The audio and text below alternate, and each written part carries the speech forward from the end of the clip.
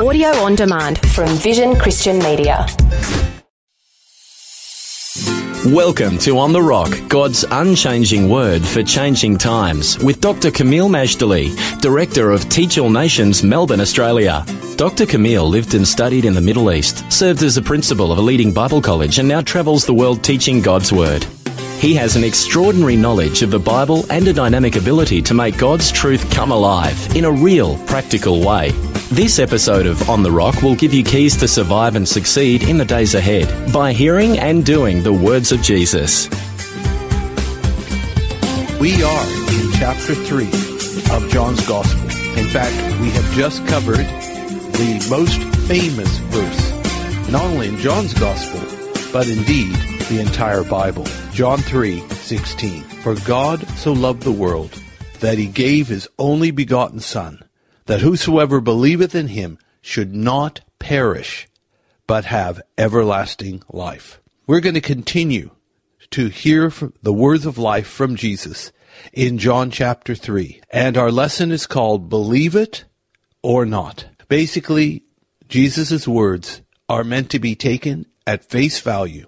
We can believe it and be saved, or we can reject it and we're not. And he talks very forthrightly, and yet at the same time, he is full of grace, full of truth, and full of love. So our lesson is based on John chapter 3, verses 17 to 26. And again, it's called Believe It or Not.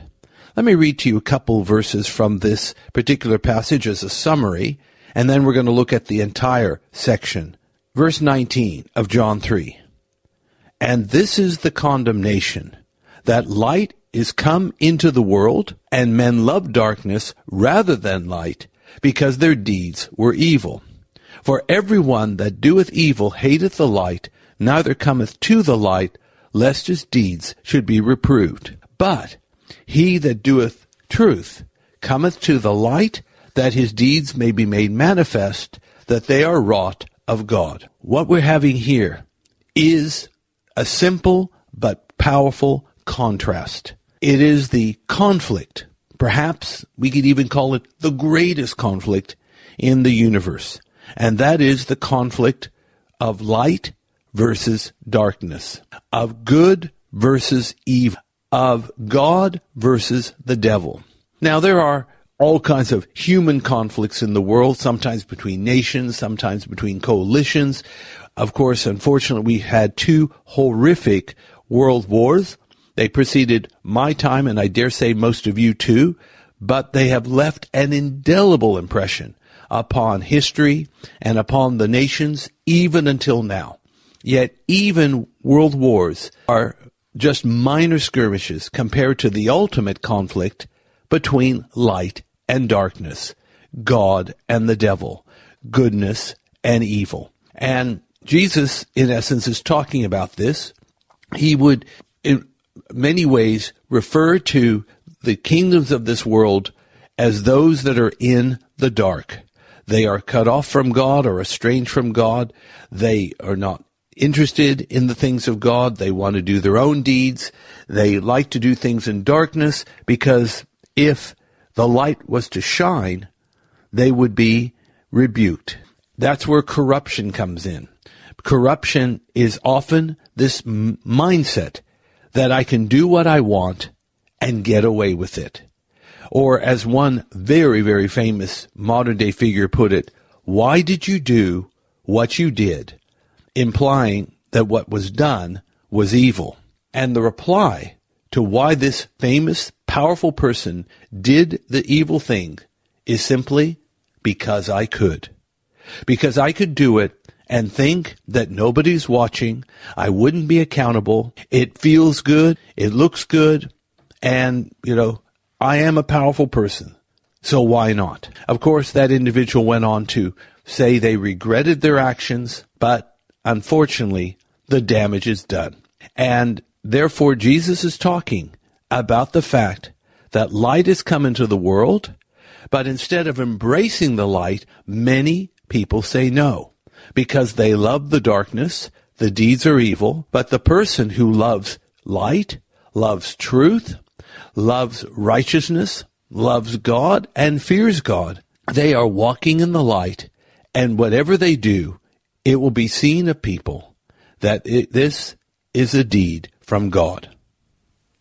Let me read to you now from chapter 3 of the Gospel of John, verses 17 to 26. Our lesson is called Believe It or Not. The reference once again, John chapter 3, verses 17 to 26.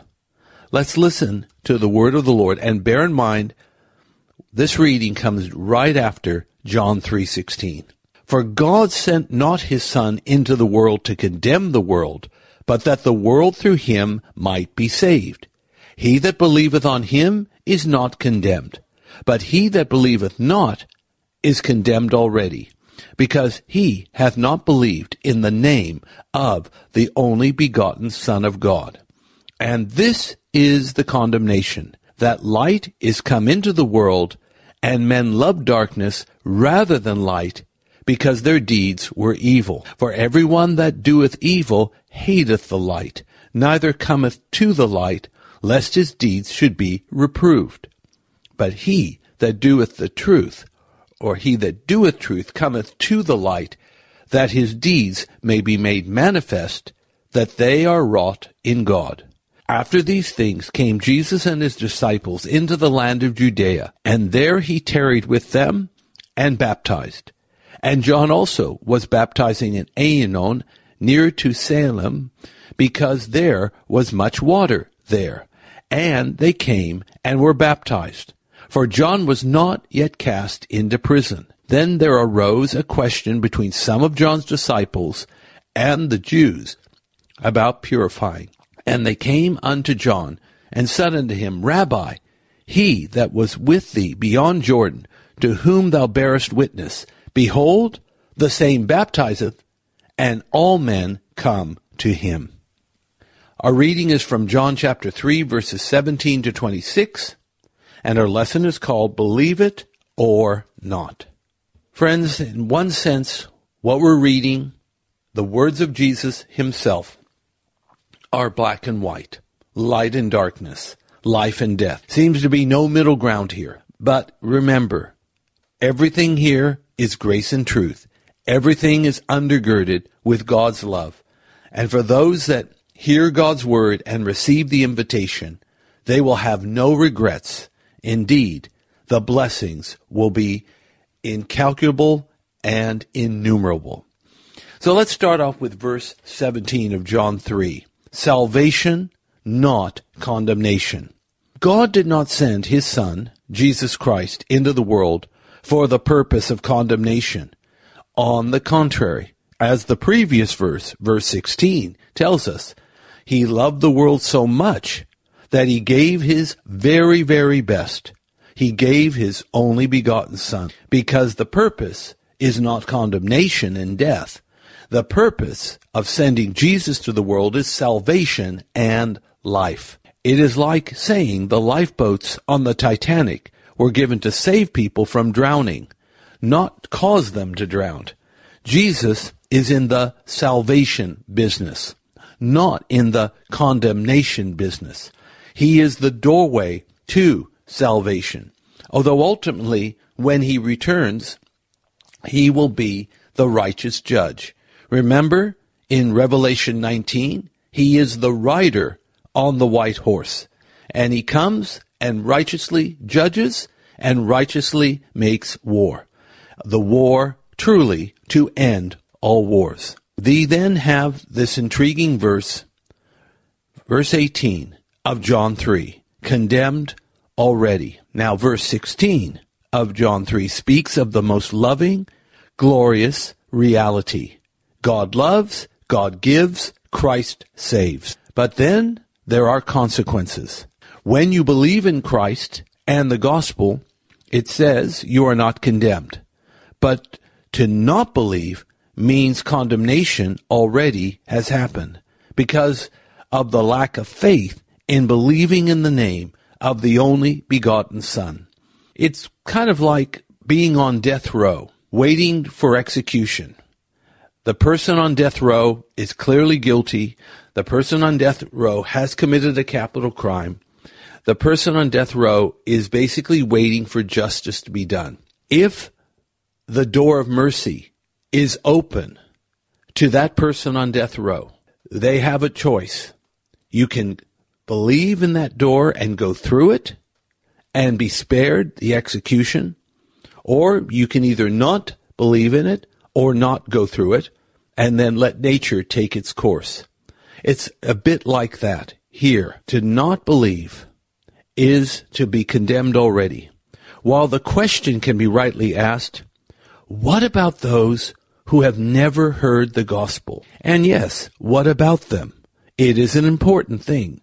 But it appears that at a very minimum, and I don't claim to have the full understanding of this verse, though I think it's pretty clear, at a minimum, this verse is talking about those who have at least heard the good news and refuse to believe it.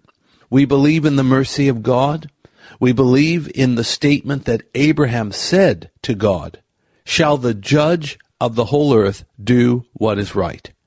And God truly is just in all his ways and holy in all his works. But as I said, at the very least, this verse is talking about people who have heard and don't believe. And it's to such that are condemned already. I mean, they were condemned before, and by not believing, they stay in that state. Now, it doesn't mean they're permanently in that state. There's still a chance, while they live, to turn around, to repent, and come to faith.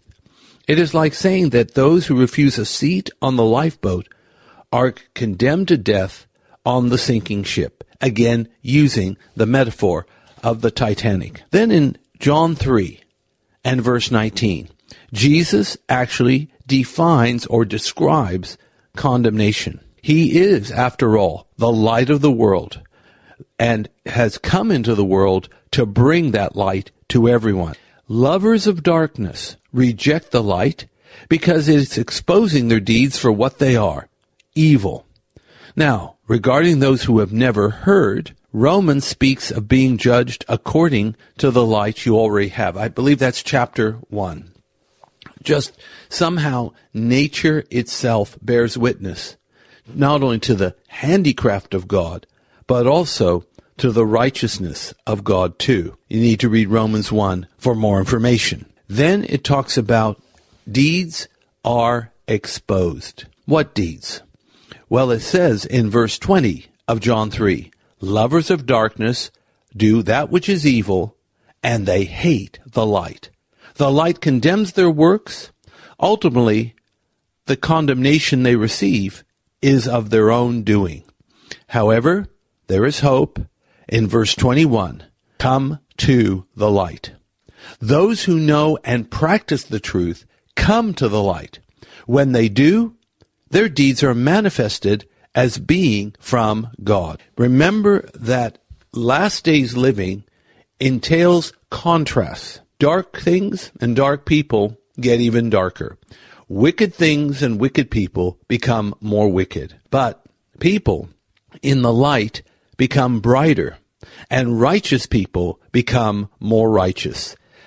It is a time of contrast. It's a time of extremes. It's a time of transition, where the kingdoms of this world become the kingdom of our Lord and of his Christ.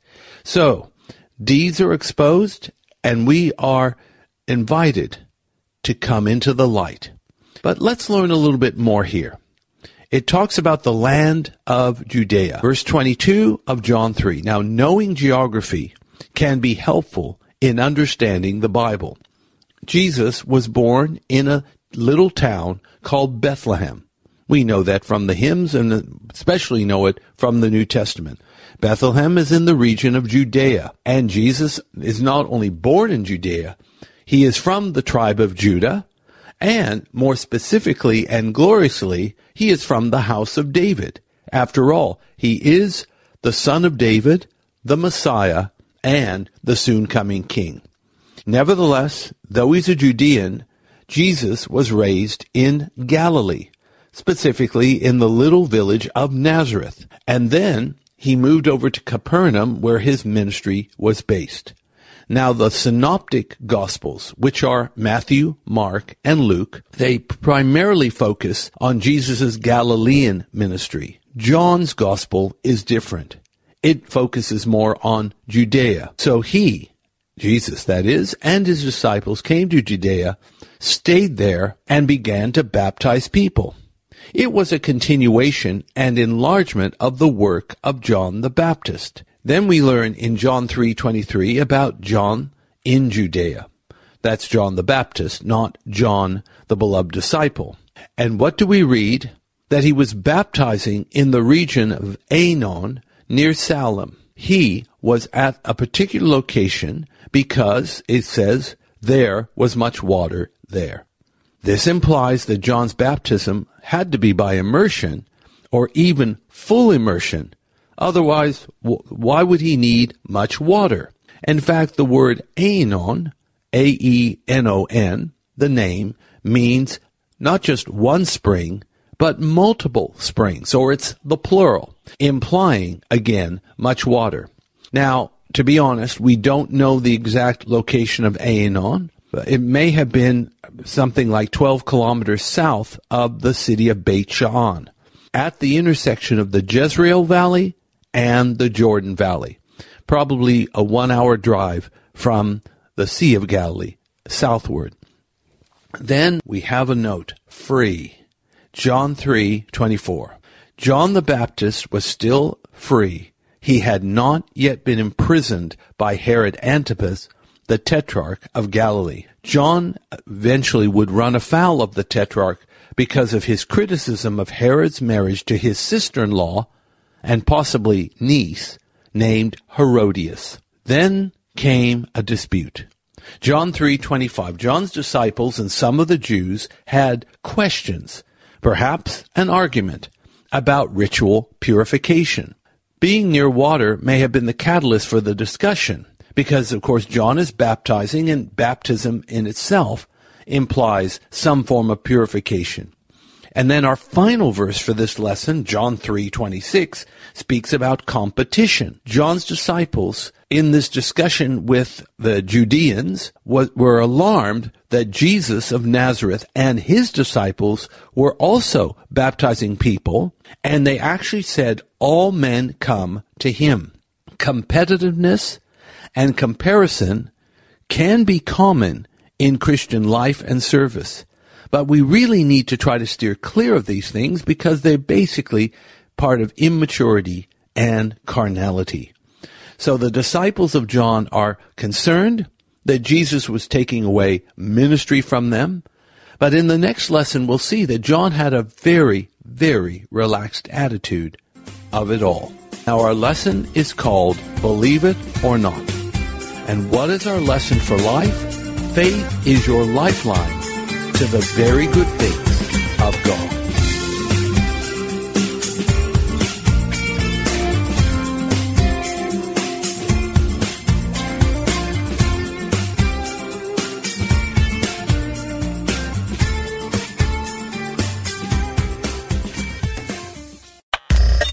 Thanks for taking time to listen to this audio on demand from Vision Christian Media. To find out more about us, go to vision.org.au.